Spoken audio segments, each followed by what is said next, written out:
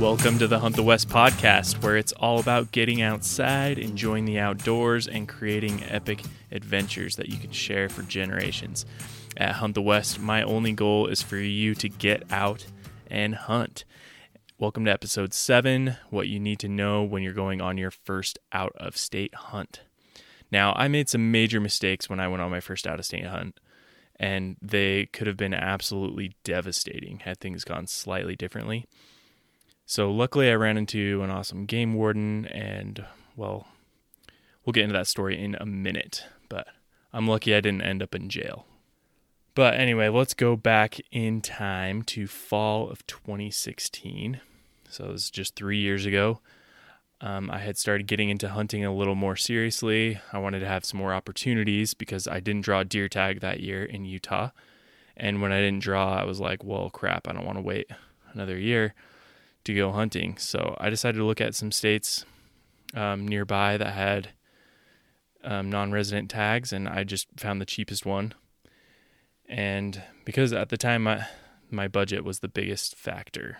I had just finished school.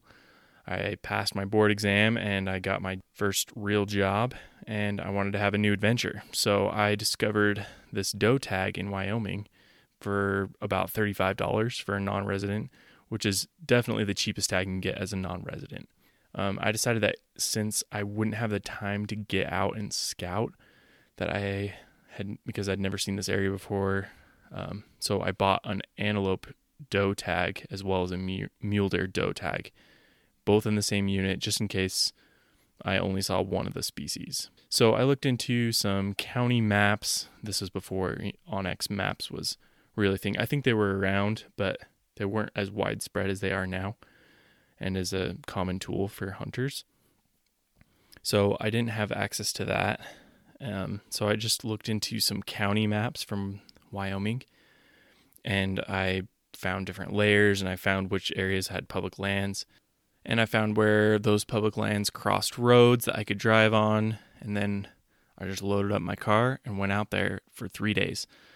And I only had 3 days because my work schedule and everything. And we had an almost 1-year-old at home. So I didn't want to be away from home too long. So anyway, I'd never seen this area before. I had no idea if I was going to see mule deer or antelope. But I had 2 tags, a mule deer doe and an antelope doe tag. And whatever species I came across in that area, that's what I was going to hunt. So I just wanted to put some meat in the freezer. I had just gotten a new rifle that year at the company I was working for. Well, and I still work at. The company I work for has this program where if you find a way to save the company money, you get 10% of the savings for the first year. So I did that. I found a way to save the company money, and I made like $4,000 on top of my regular pay. So I saved most of that, and then I bought a new rifle and a new scope with the rest. And so I was super stoked. I was practicing a lot, and I got the scope dialed in, and I was super confident going into that into that hunt. And I drove in late at night. I pulled into my first spot, and I drive up this road, and then there was a sign that said no mule deer doe hunting. So I was like, well, and just from the terrain, it didn't really seem like antelope country. So I went to my second spot, and there was no sign there, and I drove in there. And as soon as I pulled in onto the dirt road, I saw 2 mule deer bucks sparring with each other, and then there was just kind of does all around. And this is November, so it's the mule deer rut, and so there were a lot of deer around, and they were all being really active. So I was like, sweet, this is perfect. I'm just going to park the truck here. I had borrowed my dad's truck. If you listen to the last episode, and you know that I don't have a truck. But I borrowed my dad's truck, and I was like, sweet, I'm going to just sleep in the back of the truck. In the morning, I'm going to wake up and shoot one of these does, and I'll be home by tomorrow night. And I will have a happy wife at home. So that's what I did. I slept in the truck, woke up the next morning, and within 20 minutes of first light, I was within 200 yards of a doe. And it was less than 100 yards away from the road. So I thought I'd hit the jackpot. I was super confident that this was going to be a super easy hunt. And I even got my phone out and put it on a tripod and tried to get the kill shot on camera because, you know, I'd been watching these YouTube videos and whatever. And I I don't know, I thought it'd be cool to have it on camera. So while I was getting all that set up, the doe fed out into this little ravine and went behind some brush, and I didn't get a clear shot. So had I not been messing with my phone, probably could have killed that doe right off the bat. So I followed that doe around a little bit. I went up closer, ended up spooking that group of deer, and they went up the hill and around the ridge.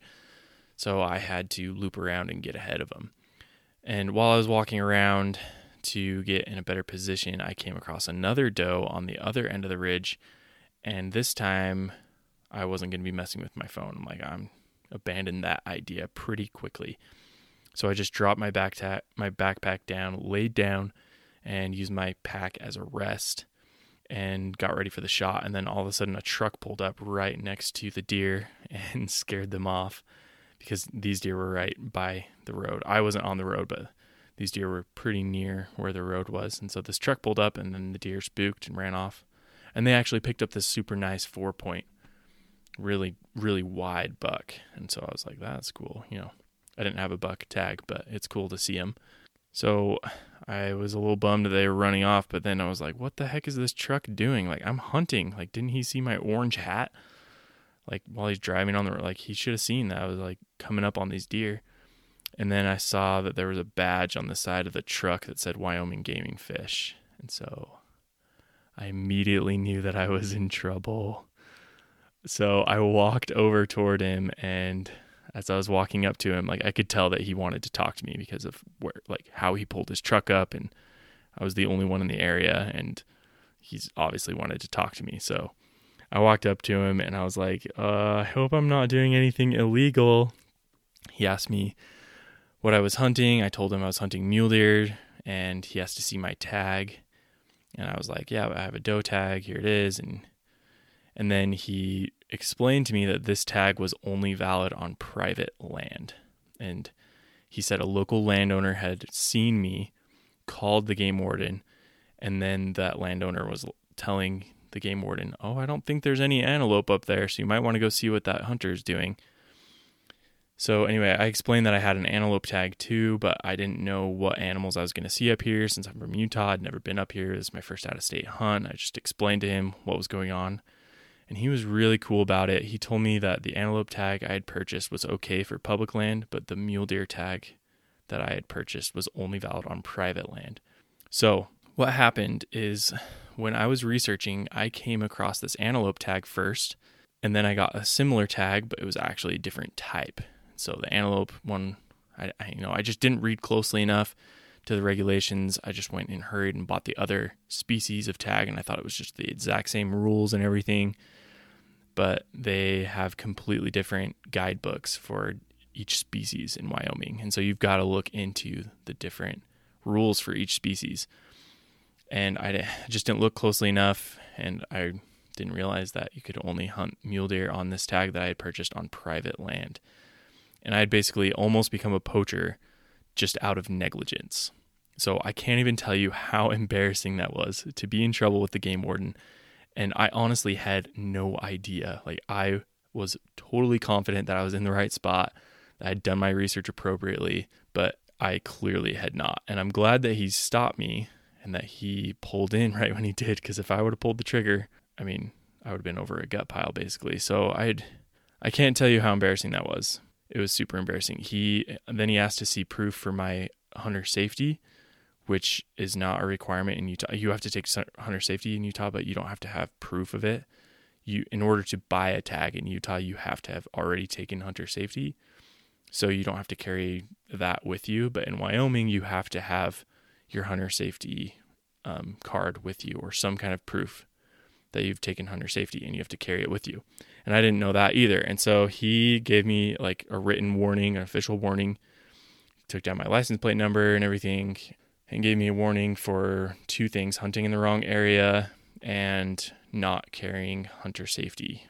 But he was super cool about it. We talked about how, I told him I didn't draw a tag in Utah, and he was just like, yeah, I had my Wyoming archery, and I feel like I just walk around in the woods all day. Anyway, he was just like, he's a hunter too, just super nice guy, He was very, like, he, instead of criticizing me and everything, like, he told me what I was doing wrong, but he also educated me, which I think is really important because, you know, I just had no idea. I'm just like some random dude from Utah coming to Wyoming on my first out-of-state hunt and just didn't know the rules.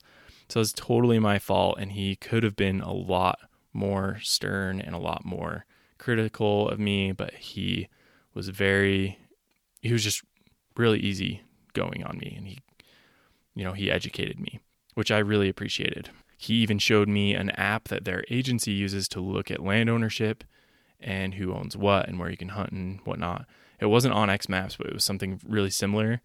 And he told me that there are walk-in areas that are private land, but the owners have opened it up to the public so that the public can access them as long as you don't drive your vehicle on their land. So I drove into town, downloaded the app on my phone, and then went back out into the field into one of these walk-in areas that the game warden had told me about. And seriously, I just felt so blessed that I didn't shoot that first doe, because had I done that, the game warden would have shown up and I would have been standing over the gut pile, and I definitely would have that animal taken from me. I wouldn't have been able to have any of the meat. Probably would have lost my hunting privileges in Wyoming and maybe gotten jail time. I don't know. It just would have been bad. So I was able to get onto that private land, and then walking in there, I just knew that I was legally hunting in the area because the game warden had told me. And I just can't emphasize enough the contrast between being in so much trouble and then being completely confident because you know you're exactly where you're supposed to be. So I've been doing that same doe hunt for the last 3 years. This is my 4th year. And actually, if you're listening to this episode the week it comes out, I'm hunting in Wyoming right now, which is awesome. I can't wait. In reality, I have 2 weeks until the hunt, but since podcasting has this cool time travel feature, I'm either in the future right now as you listen to this hunting, or I'm in the past and I've already been back from that hunt. So this year I'm actually going to do that hunt with a bow. And if you listen to the last episode, I basically hunted does for 8 days this year already. So I hope I can get it done for real with my bow. Actually, last year I had bought a bow, but I was still saving up money to put a sight on it and a rest and everything. So I used my rifle last year on that hunt, but I treated it as if it was a bow hunt. I wanted to get under 50 yards with my rifle so I could practice stalking in real life. So last year I went up there. I'll just give you the quick story about this last year on that same doe hunt. I was alone like normal. I've always done it alone. So I got up there really late at night like usual, and it was raining. So I rolled out my canvas cutter, slept in there, and I went to this area. And since I've been in this area 2 years before, I knew the layout of the land, and it's actually a pretty small area. It's just like a few hundred acres because it's just this little island of private land surrounded by public land. But I can only legally hunt on the private land with that tag. So I know this basin really, really well. I know where the deer hang out, and this area has a ton of deer, tons. And since it's during the rut, I tend to sit and watch the bucks wander around and check all the does. So I get to put my eyes on a lot of deer, which is fun. So I went down into all the areas that I knew, and sure enough, I found a buck and a doe together in this area where they usually hang out. And I could tell just by the body language of that buck and that doe and how they interacted, or actually how the lack of interaction, that this doe was not hot. And she was alone. She didn't have fawns with her, and the buck was not interested in her at all. And so it was just a lone doe. There were no other does with her, and this buck actually ended up walking off. He was a huge 2-point. He had just 2 points on each side, but he was really tall, really wide, and had just really, he had a ton of mass, which is pretty typical of the bucks in this area. They just have a lot of mass, which is awesome. So anyway, so I get in position. She was bedded in a perfect spot. She could see everything, the way the wind was. I could tell that that was the most strategic spot. But if you looked at it from above, or from far away, you'd be like, why is that doe in the middle of the wide open? But she was actually in a really good spot because she couldn't be seen from above because there was a big sagebrush plant above her. And below her, she could see straight down this ravine, and she could see all above the basin to her on both sides and across. So she could see everything, and then the wind was coming down the hill, and so she could smell everything above her where she couldn't immediately see behind her. So it was just the perfect spot, and made it really hard to get close to her. But it was kind of still raining a little bit, and when the wind would blow, I would maneuver, and I was basically crawling through the bottom of this ravine and waiting for her to, turn her head one direction. Then I'd take a few more steps, and I got to a point where I couldn't get any closer, and I was still like 150 yards away from her. And so I just sat there and waited for her to move. And eventually she stood up and started feeding, which made it a lot easier for me to get closer. So I made my way up to the opposite side of the little ravine where she was, and she fed down into the bottom, and I lost sight of her. And so I just guessed where she was going to come up on the other side because the sun started to come out, and I figured she would go to the shady side and find a place that she could bed down where she would be in the shade most of the day. So I went to where I thought that would be based on where I had seen deer previous years bed down all day. And so I went above, a little bit above and off to the side where, I don't have a map in front of me, so it's hard to explain, but right in front of where I thought that she would be going into bed. But I had completely lost sight of her, and then I got over there to where she would be popping out at like 35 yards or something, and she wasn't there, and I couldn't see her. And so I was just kind of like taking a few more steps. I'm like, I know she's got to be close because I could see where she would have been able to leave if she went a different direction. The only direction she could come is right toward me, unless I would have seen her. Like if she chose a different route, I would have seen her. So I knew I was in the right position, but I was just like taking small steps. And anyway, she popped out right where I was guessing 30 yards, but I was standing up and I had my rifle, pointed down in front of me, and she was walking right toward me. But I just froze because and she was coming straight on me with her, and her head was kind of hanging down.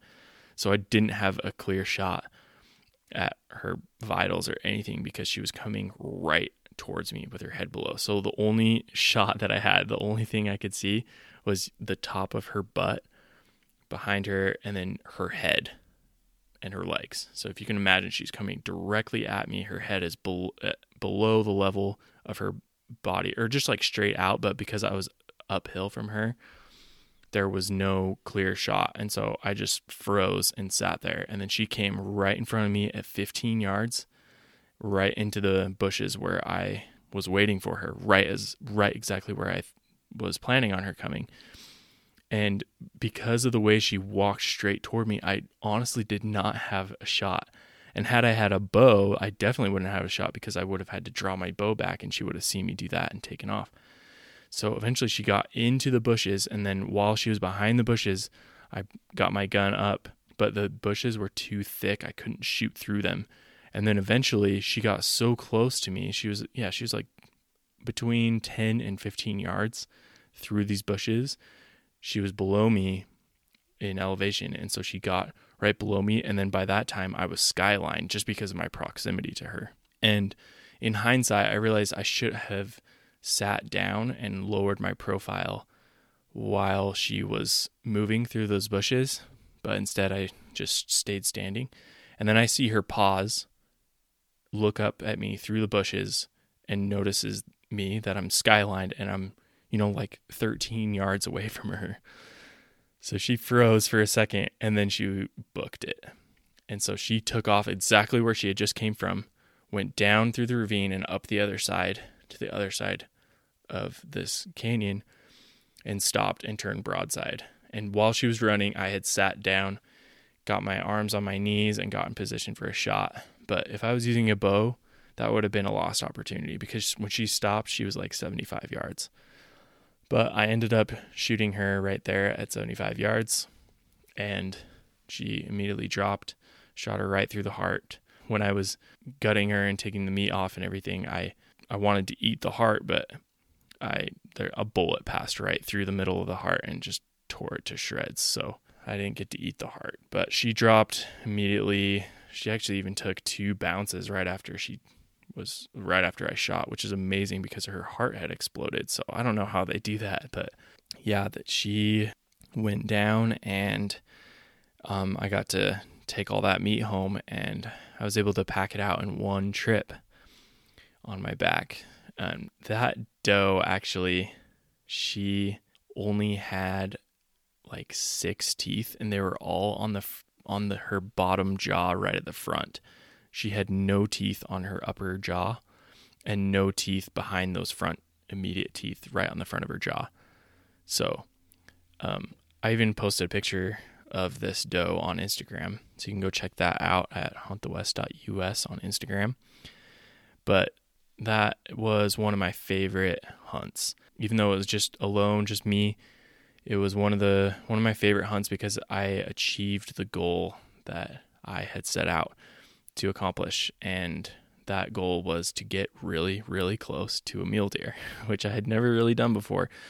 So that gave me a lot of confidence that I could do this bow hunting thing. And actually, this year, while you're listening to this, I'm probably out with my bow on this hunt right now. And actually just got off the phone with the regional office of Wyoming Game and Fish, and I asked them some questions about taking a bow to rifle season and if there are any special rules. And so I'm telling you, these people, they want to help hunters out.